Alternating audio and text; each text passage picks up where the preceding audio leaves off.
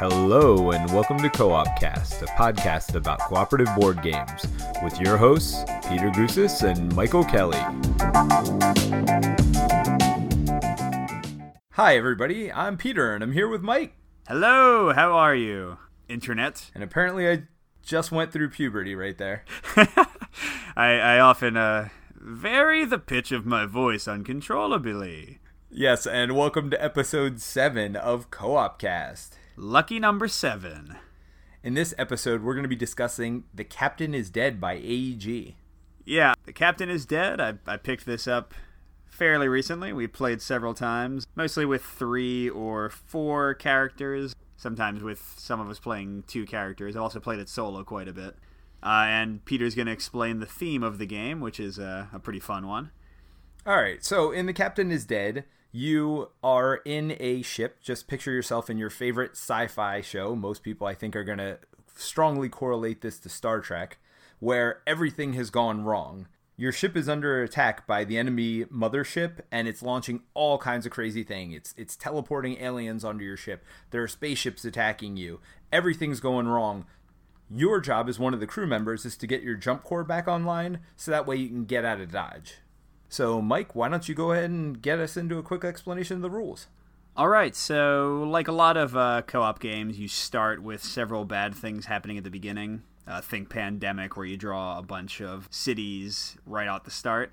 So here, most of the cards will break the systems on your ship. You've got a whole bunch of different systems that give you special actions, or provide you the opportunity to get new cards to your hand, or fight off threats, or let you see which threats are coming. But when you get down to like the really basic level, what you're doing on your turn is you generally get 4 actions. Depending on the character, you might have 1 more. Some characters have 5 actions in certain circumstances.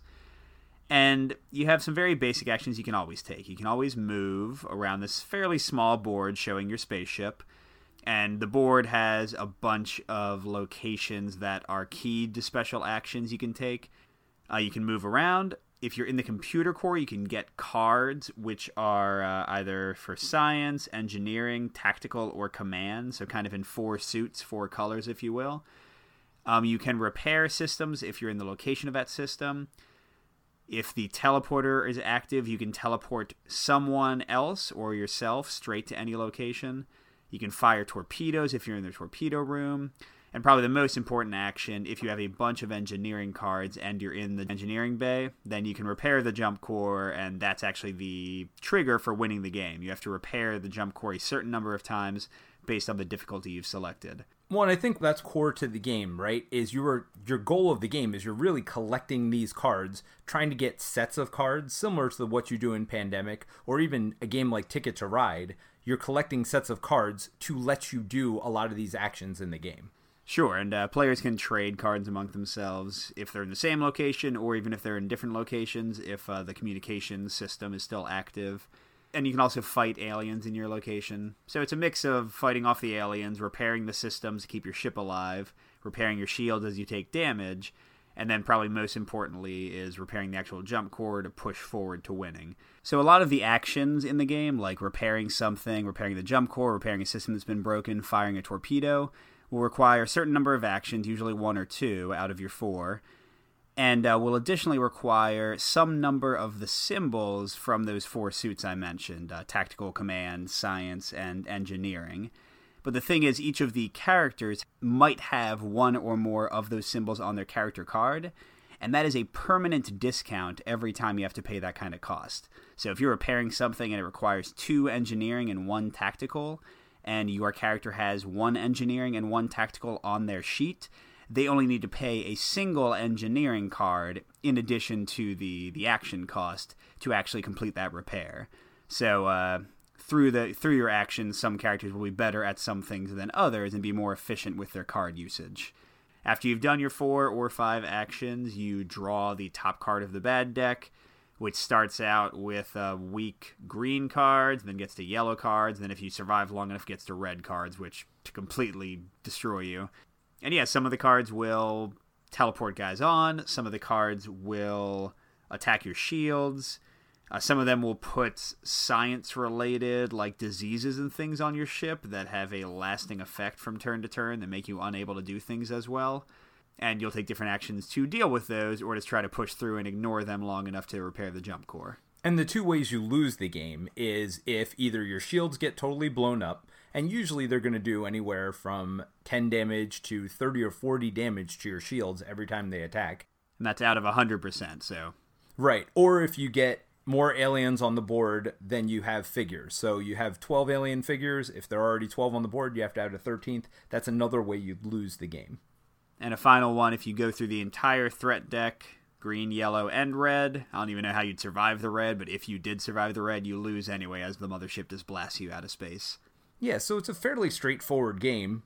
So let's get into a new format that we're going to try this week. I think it's really neat. You know, Mike and I have been talking. The way we do a lot of times, this is how we work on design as well.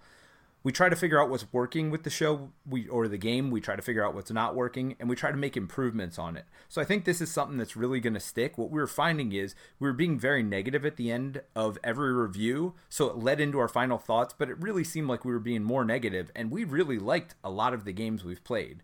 Yeah, with games I absolutely loved, like Arkham Horror LCG, I'd have to list, 3 cons in a row at the end and then say I liked the game, and it was a weird kind of disconnect between what I was saying and then my actual feelings overall.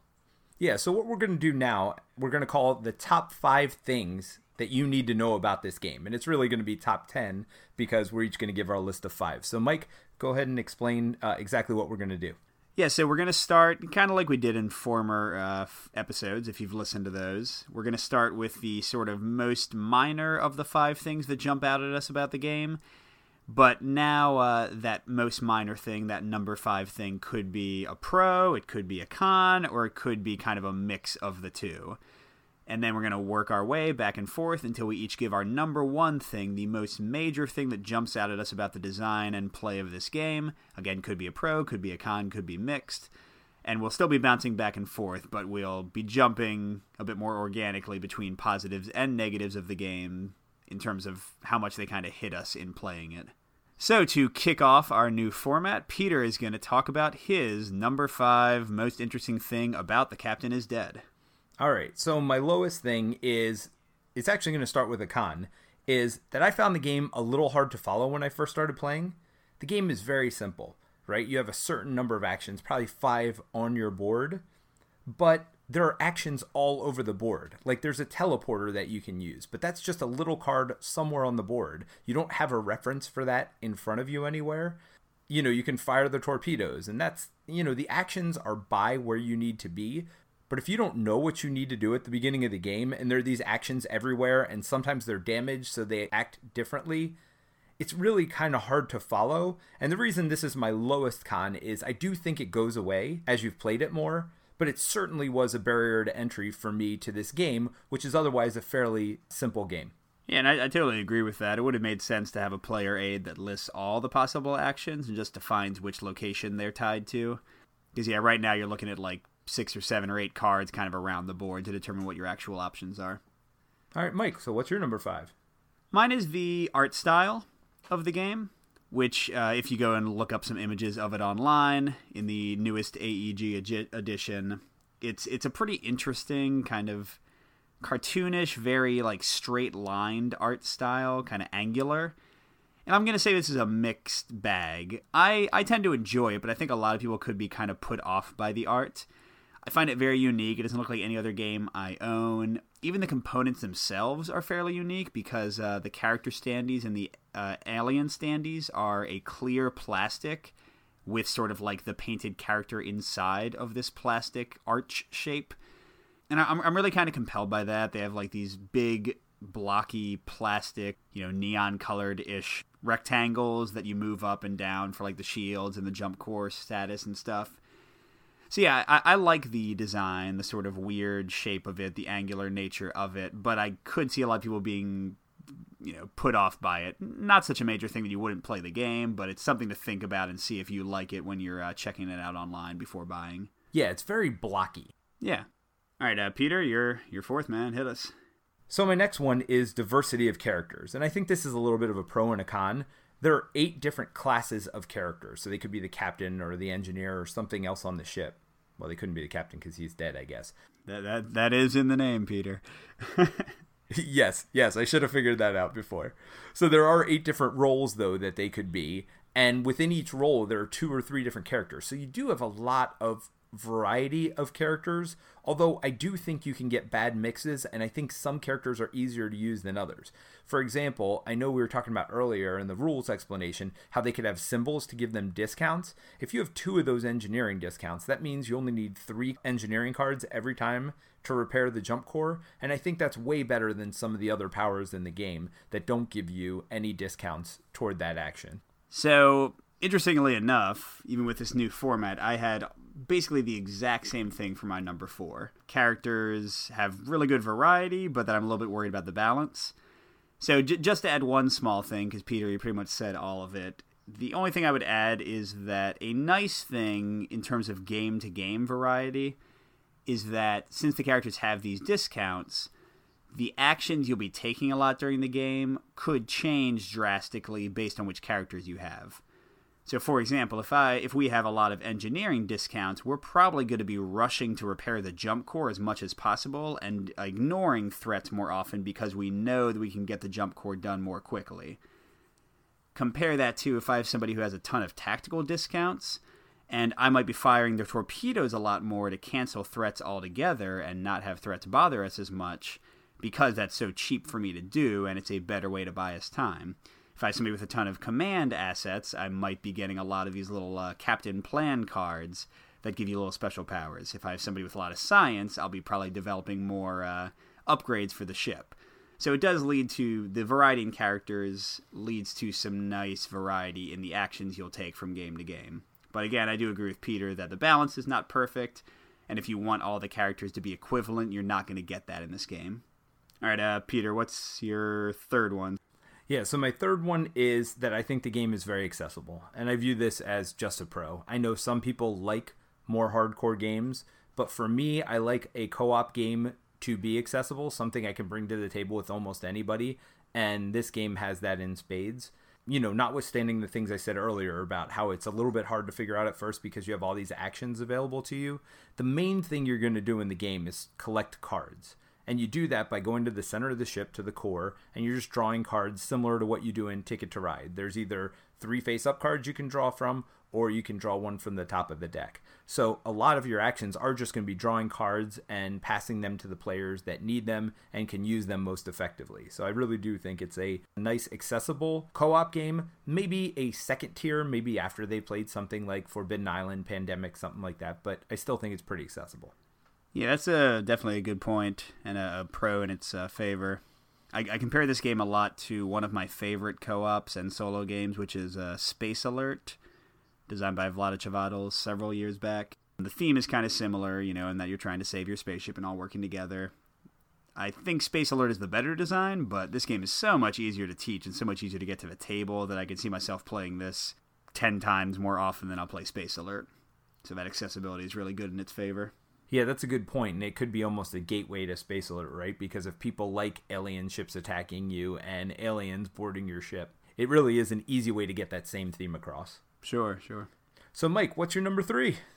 My number 3 is a pro. So my first 2 were kind of mixed ones, some good and some bad, but there's definitely a pro. I think this game has really good cooperation. And something Peter and I have been discussing a lot lately is how a lot of co-op games actually don't have much cooperation. You kind of each do your thing and don't pay much attention to each other.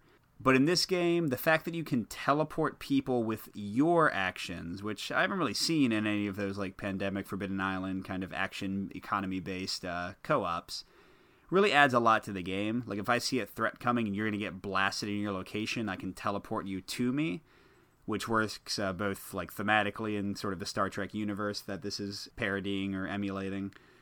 And like the card trading is really good. I can fix things that'll then allow you to do cool actions. I can fix the teleporter to let you get where you need to be. I can come and like shoot aliens or heal you if I'm the medic. So I think both the roles and just how the actions kind of interplay with each other, and especially how the teleportation action works, I think this game has a really good cooperation compared to some of the co-op games we've been playing recently. Yeah, and the nice part is anybody can do those actions. Anybody can trade cards to anybody as long as the comm system's online. Anybody could teleport anybody else as long as the teleporter's online. Now, I'll be honest, I don't use those actions probably as much as I should, and maybe that's why I don't do as well at the game, but they are available. All right, Peter, your second most impressive or important thing about this game. Well, it's not going to be impressive, unfortunately. My second thing is replayability. I do think with just the base game out, now I know this game has two forms. The new one is the AEG, and the old one was a Game Crafter version. And the Game Crafter did have some expansions to the game, but in the base game right now, you only have 5 items, which we didn't really get into, but they're items that help you do things in the game. They're the same 5 items every game. You only have 4 different types of cards, and basically you're collecting those cards throughout the game. So I think the actions do get a little bit similar because a lot of times you do have to go back to that core and just draw cards up. The last thing is that you can get these upgrades for your ship. I think the upgrade path is going to be pretty obvious what you're going to do first, second, third as well, and I don't think that's going to vary much from game to game. So while there are a lot of different threats that come at you, different things, I do think the game can get samey from game to game because the same threats are coming at you and you have the same actions available to you. Really, the major variety from game to game is going to be those characters that you're using, but I don't know that's enough. Yeah, and I'm right there with you. So my number 2, though, I'm going to follow up my third pro with another pro, and that is the theme. I'm a huge Star Trek nerd. I've watched pretty much all the series. Love Next Generation. I've watched every episode of that multiple times. And I think this game, more than any other sci-fi game I can think of, even the games that are actually Star Trek games, really makes me feel like I'm doing stuff in a good episode of Star Trek, with aliens teleporting in, the engineer, Scotty, whoever you want to imagine you are, like running around and getting the engines up just in time. It really hits like kind of that fun, like extreme Star Trek episode vibe. The best example of that is the character who is a hologram, which that's not Next Generation, that's Voyager, if you haven't watched it. And it's just a great like little thematic touch because the hologram can't fight enemies because he's a hologram. And if the teleporter's out, he's stuck in like the computer bay. He can't even go anywhere without like the technology to project him in other places. But he gets more actions, better bonuses. He's better at everything than everybody else because he has such like expertise. Now I just love that character and just like the stuff you're doing in the game in general. It makes me feel like I'm in a cool episode of Star Trek, and I adore that. Yeah. So personal admission here is I've never been a huge Star Trek fan. I have seen all the movies, but I don't know that I've seen more than 2 episodes of any series of the shows. I guess I used to watch a lot of the original Star Trek when I was younger. And when I say a lot, maybe 5 episodes ever. So I'm definitely not a Star Trek fan, and maybe that's why this game didn't sing to me as much. But I will say that Jerry, who you've heard us talk about before in our group, did love the game, and that's the one thing he mentioned. That was his probably number one thing, is that he loved the theme of the game and how it made you feel like you were in this universe. All right, big drum roll, Peter. What is your number one most important thing, good or bad? So my number one thing about the game is a pro, and I love that this game throws so many things at you. Games solve the alpha player problem in different ways, and I think the way this game solves it is by there is just so many threats coming at you. You have to fix the warp core. You have to fix all these systems in your ship that are breaking, or else you can't do all the cool actions we've been talking about this whole game. At some point, the core is going to break, and so you're going to have to fix it even to be able to draw more cards again. So there's always something trying to draw your attention away from that main goal, which is just fixing the jump core. I really like that in co-ops, and I mean, we're going to get into that in a minute, but that is one of my favorite things, is when you have all these choices coming at you from different directions, and you have to prioritize what is the most important thing for you. Yeah, so I agree with all of that, but my final one after 2 pros is unfortunately a con. And it's basically the same as your second one, Peter, that the game suffers in terms of variety and in terms of replayability. I don't want to belabor this too much. Peter went through a lot of the key stuff. But what I'll quickly add is that you have the exact same green, yellow, and red threat cards every game. So the only variety is what order they come out in. In general, you're going to see basically the exact same green cards every game. And I think they could have fixed this very easily. They could have had like variant or advanced versions of the systems, like a teleporter that works slightly differently. They could have had more green, yellow, and red cards, and you remove a random number at the beginning of each game. I think all of that stuff would improve the gameplay experience. And Peter mentioned that the Game Crafter version had 2 expansions, and I think if AEG is going to expand the game, they're most likely going to use those 2 expansions that are already made and well-reviewed. But the thing about those expansions is that they are standalone expansions. Yes, they require the base game, but they have you doing an entirely new challenge with entirely new cards. So they're not going to give you more options for the core game. They're just going to give you a new way to play, which, don't get me wrong, is very cool, but it does make me doubtful that they're ever going to really, truly expand the replayability of the core game experience. Yeah, no, I totally agree with that, obviously. That was my number 2, and I do think it's a problem. It would have been my number 1, except I'm just holding out hope that new material comes out for it. All right, Mike, well, since you had a short number 1, why don't you go ahead and lead into your final thoughts? So to get to our final thoughts, as you know, I had 2 mixed ones, 2 pros, and 1 con, but the con was the biggest. So overall, the game is good, but not great for me. If I was going to rate it, I would probably be with a B- or a solid B. It's fine. If you like the theme, it's definitely pretty solid one in terms of like kind of feeling like you're in a Star Trek episode. It's pretty accessible. It's pretty cheap. It can be attractive if you dig the art style they're going with. But yeah, I would say it's definitely a cautious recommend and not even a full recommend anyway. I think there are better, more innovative co-ops out there that you'll get a lot more play out of. How about you, Peter? What's your overall feeling of the game? Yeah, I kind of felt the same. It's kind of a meh for me.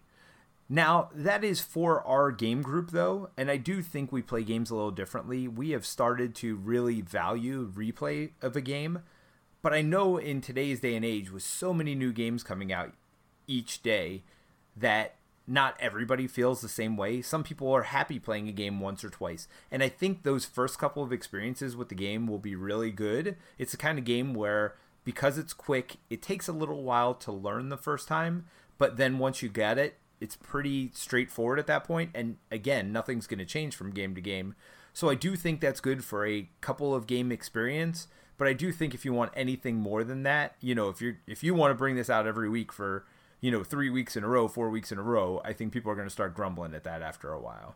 Yeah, and I will say, if you can get through the teaching, I do think Space Alert is a better spaceship game if you can, get people to play it with you on a consistent basis, because it has a lot more difficulty in teaching and kind of getting people to buy into the game.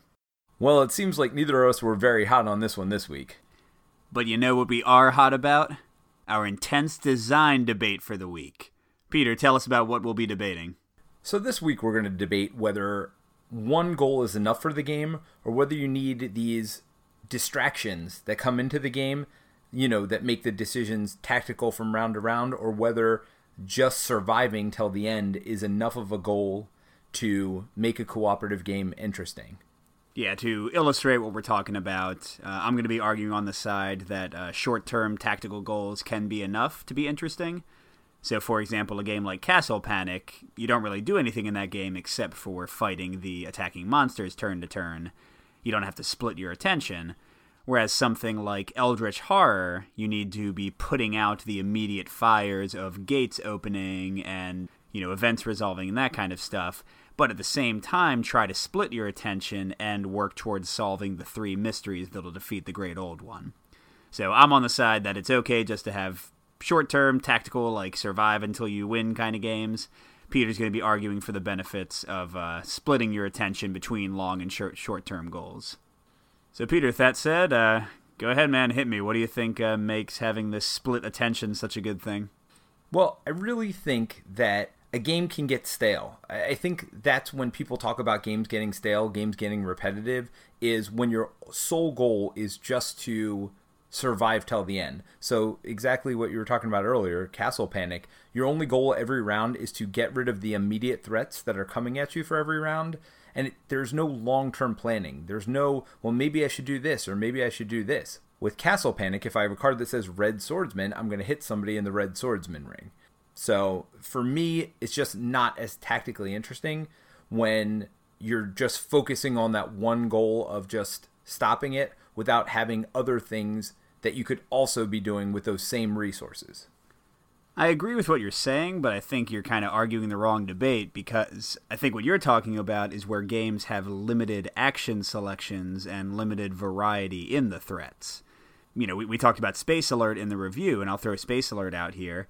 In Space Alert, you know, you're not trying to split your attention between, like, you know, it's not like The Captain is Dead, where you have to put actions into getting the jump drive ready. You are going to jump away at that same time marker every time. You're just trying to fight off the threats and survive. But Space Alert has internal threats, external threats, and a lot of variety even within those, so you're doing very different things to fight those enemies. So I think what you're talking about is limit in the variety of a game, but I think that's a separate issue between whether or not you have just tactical goals or a split between tactical and strategic goals. Well, let's use Space Alert as an example. You have things like you have to jiggle the mouse once around. So not only is that goal to just go and do an action when you're in that correct space, but part of thinking about that goal is you have to keep somebody near it for when the next round comes around as well. So I do think in Space Alert, your actions are divided. You're not just thinking about that immediate threat. You have other actions on the board you need to worry about. Somebody's going to get the robot because eventually you're going to have an internal threat. Now the question is, do I need to divert power now? So I actually think that game is not one where there is just one goal to survive till the end. I think there are a lot of things diverting your attention. Okay, I do agree with you. Although I think that if we expand the definition too far, then everything will be on your side. Because you could say in Castle Panic, you've got guys in the third tier and the second tier and the first tier, and you can't just focus on the first tier.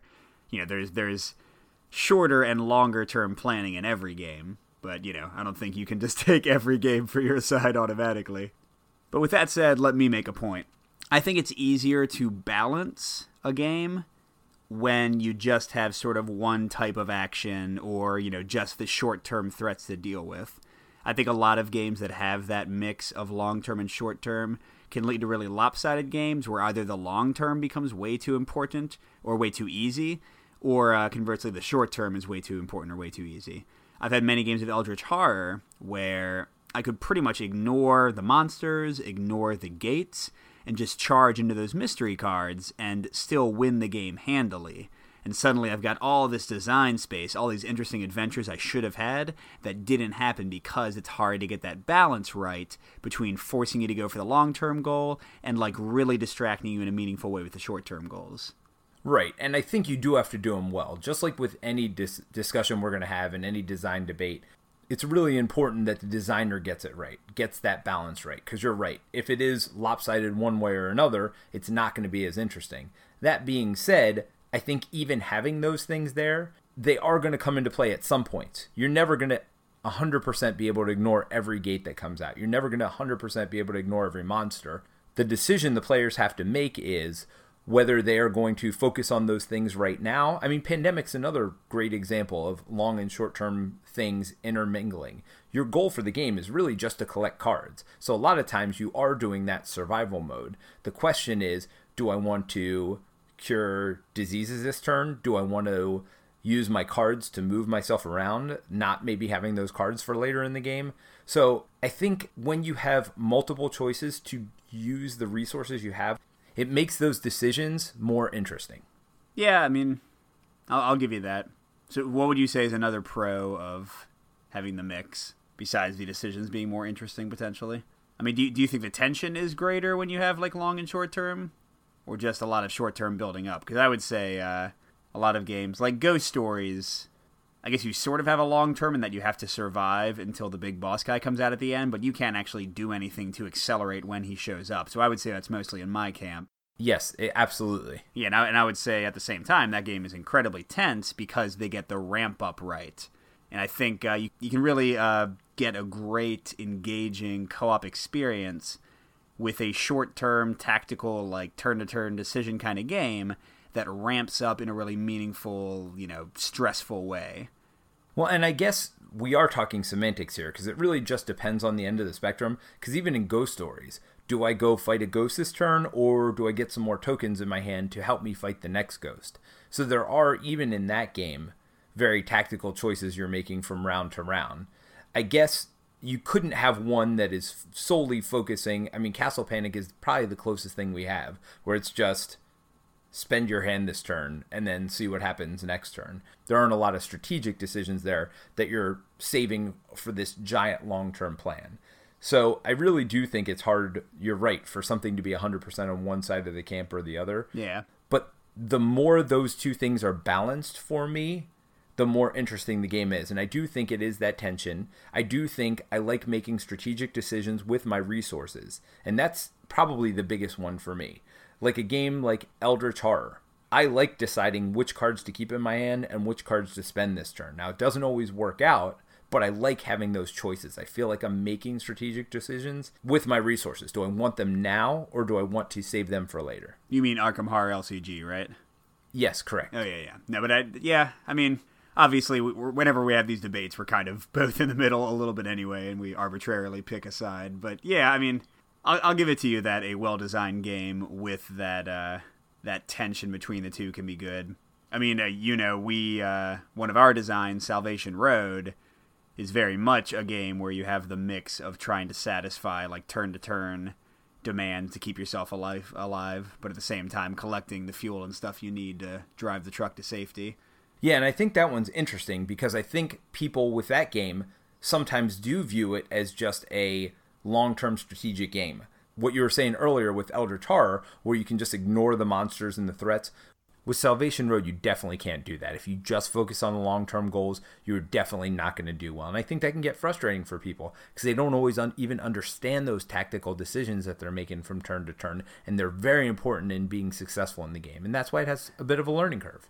Yeah, and I think that's kind of what the impetus was behind us making the easier game variant on BGG, because people would suddenly get blindsided with some like incredibly vicious, famine event or whatever and starve to death. And especially for beginning players, it is easy, I guess, to get lost in that blindly pursuing the end of game objective and not realize how much danger you're actually in. Right. Which I guess I guess that's kind of a danger in terms of price of entry for games that are more complex in the interplay between the victory conditions and the turn-to-turn stuff you have to do, because you're more likely to get it wrong one way or the other. So I play Castle Panic.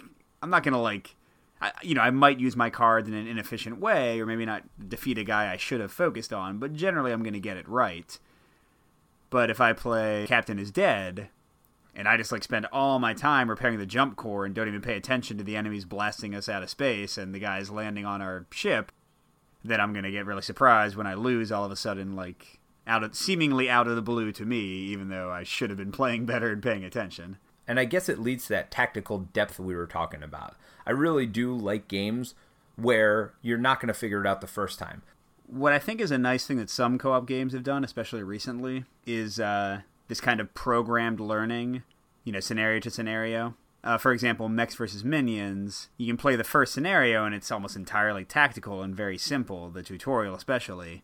But even the one with the bomb, you have to somewhat think strategically, but you can kind of just do stuff and you might end up winning anyway. And then they slowly complicate the game as the missions go on and you have to think longer term. I think that's probably a good way to handle things if you're going to have a more complex game with more distraction between short and long-term goals. I think it's cool to have some simpler scenarios that will kind of walk you through that so you don't have the negative play experience when you go, full bore one way or the other and really screw yourself up. Yeah, no, I totally agree. And that is something that I wish we had done more, and certainly something we're looking at for future designs of ours, are how to ramp up that complexity. Because, there's two things that are really dividing people right now. Number one is people don't play a game 10, 15, 20 times to get good at it anymore. And that's part of the problem. And then the other problem is if you make it too easy, some people will say, well, this game's too easy and I don't want to play it after the first time. And then the second problem with that is if you make it too hard, people go, well, there's no strategy in this game because clearly I did everything right. And there can't be a learning curve. I can't learn as I'm going along. So you really do have to get that balance right for the first game. And maybe even the scenario system helps you with that because people go, well, this game was too easy, but let me give it a second chance. And let me go on and see if there is more depth and complexity. So I think the thing you have to be careful of, though, when you design a game where you're going to introduce multiple elements, but they're not there in the first game, I think you have to be a little bit cautious that people don't think your game is overly simple. Well, you also get into, I mean, we're getting a little bit off field here, but you get into some really weird rulebook issues. I'm thinking of the Harry Potter card game, where you've got these like little pamphlets for each of the book that adds different rules, and you don't have like one source that goes through everything. And several games with like scenario-based things. I know Earth Reborn was a terrible one. And even I've been playing Legends of Andor a lot recently. And that's not too bad because they do have a centralized rulebook, but not everything is in there. It's kind of like Mage Knight, where it's between different things and you can't get everything in one rulebook. And yeah, that one, in walking you through stuff, they separate where you can find information. I think that's a bad idea. Even though I know this is a divisive issue, I prefer the learn to play and like rules reference path that Fantasy Flight has been taking for the last year or two.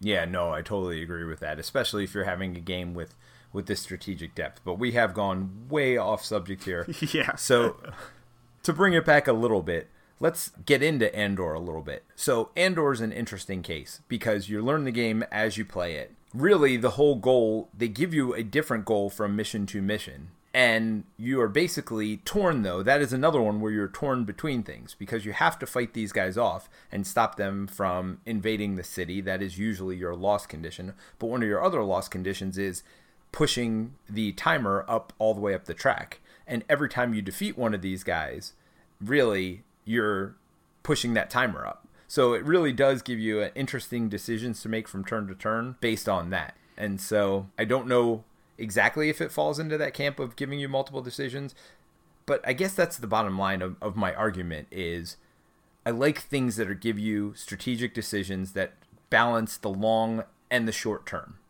Yeah, and I'll give that to you. Andor is an interesting case because a lot of games, you'll fall behind on the long-term decision just because you put a lot of time into the short-term decision, but it's more just because you didn't spend the actions on the long-term decision.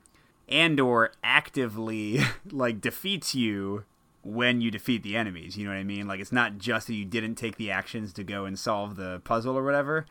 It's that you are actually pushing yourself closer to losing by fighting. So that one, in most scenarios, you need to find the exact balance between how many enemies you can kill and how many you need to leave alive, which I enjoy. It kind of works out to be like a big puzzle. But I know that when that game came out, some people found it stale or even kind of challenged their beliefs of what a fantasy game should be because we're all used to dungeon crawlers where defeating every single monster is certainly a good thing to do. Yeah, absolutely. Now, how about a game like Mansions of Madness? That game does give you a different objective each mission, and you do have these little monsters popping up, but I think it's really obvious. You're going to defeat the ones that are in your way. You're going to outrun the ones that are behind you and push toward that end goal. I would actually put that more in your camp of a game that you just are trying to get to that end goal. And each turn, you don't have a lot of tactical decisions. You're really moving toward that end goal. I agree with you, and I like Mansions of Madness, but that's one of my problems with it. I don't feel like I'm really working toward anything in that one a lot. I would almost say that in Mansions of Madness you don't really have meaningful choices in general because you don't know what the consequences of your choices are going to be. And that's fine. That's the mystery element of the game. But, I have a table I can look under, I have a painting I can look at, and I have a piano I can play. And I have no information for which of those three is going to propel me towards the ending or help to solve a short-term, dilemma. I just kind of pick based on whatever I feel like or a guess. And yeah, that's a problem I have with Mansions of Madness. Although it is, again, good for the cinematic movie experience because it's just all short-term decisions. And by luck, you might sort of fall into working toward the long-term goal, but you don't really have enough information to actually figure it out. Well, is that then the one time a short-term goal structure works is one where you're trying to create a cinematic feel?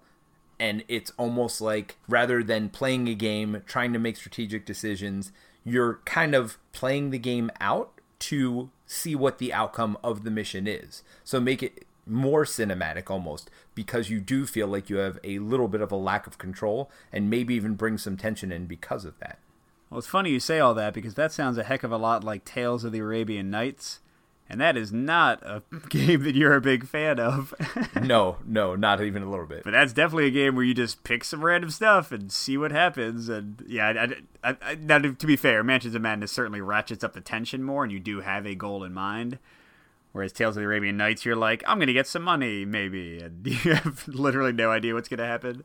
Well, and I do think you have more strategic choice in Mansions of Madness than we give it credit for. In fact, I even think you have more strategic choice in that than a lot of the missions I played for Sword and Sorcery. Because at least if there are 3 things to look at and you know you need to look at one of them, you can have several people come to that room and do the exploring. You don't have to split up. So you have choices of what you want to do. Whereas in Sword and Sorcery, you always kind of need a big group of people in one spot. And that way you overwhelm the enemy because of that bonus you get or bonus you're giving them if you don't have enough people in the spot. I actually think there's less strategic choices in a game like Sword and Sorcery because of that one element of the game, which is one hit doesn't sound like a lot, but it's a big deal in that game. And so I really do think it limits your options because you do kind of have to pile onto one space. Yeah, I mean, that's been my... You've only played in the one campaign with me and then a little bit with Nicholas. But in some of my other like little plays with it, especially with ranged heroes where they're not all in the same spot, that doesn't necessarily come into play as much as you think. And I've had like heroes split up and still be successful. But anyway, I think we've agreed that the most important thing is a good design and that either type of game can fail without that. Yeah, for me, I've come to a little bit more clarity on it. I do think that if you're making a more strategic game, having a lot of options and a lot of strategic depth is important. Having those tactical short-term versus long-term goals are important. But if you're making a game that's more theme-based, I do think that it is okay to just have a long-term goal and kind of figure out what you're doing as you go along and maybe not have as tough of decisions. Yeah. Games like Sword and Sorcery, games like Mansions of Madness, I think it might be okay for them to just have that one long-term goal and not challenge you tactically from turn to turn as much. Whereas games like Pandemic, I think it would get stale if there weren't multiple choices and multiple threats and multiple things coming at you from turn to turn and having to decide what you want to do with that hand of cards and giving you different options to use those for. I think it's important more in that Euro type feel. Yeah, I agree with everything you said. That's a good call. All right. Well, thanks for joining us on another episode of Co-op Cast.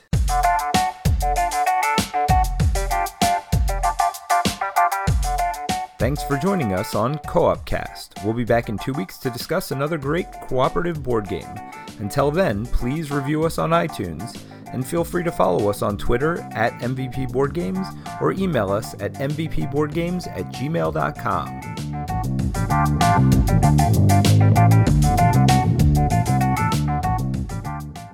Alrighty. We are live. We are bringing the sound to your eardrums, and you're going to like it.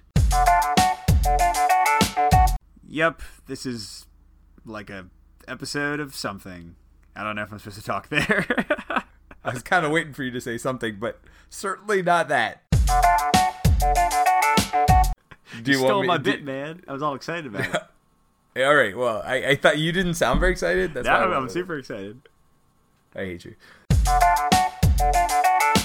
All right, that worked out. I mean, we definitely had a lot of tangents, but...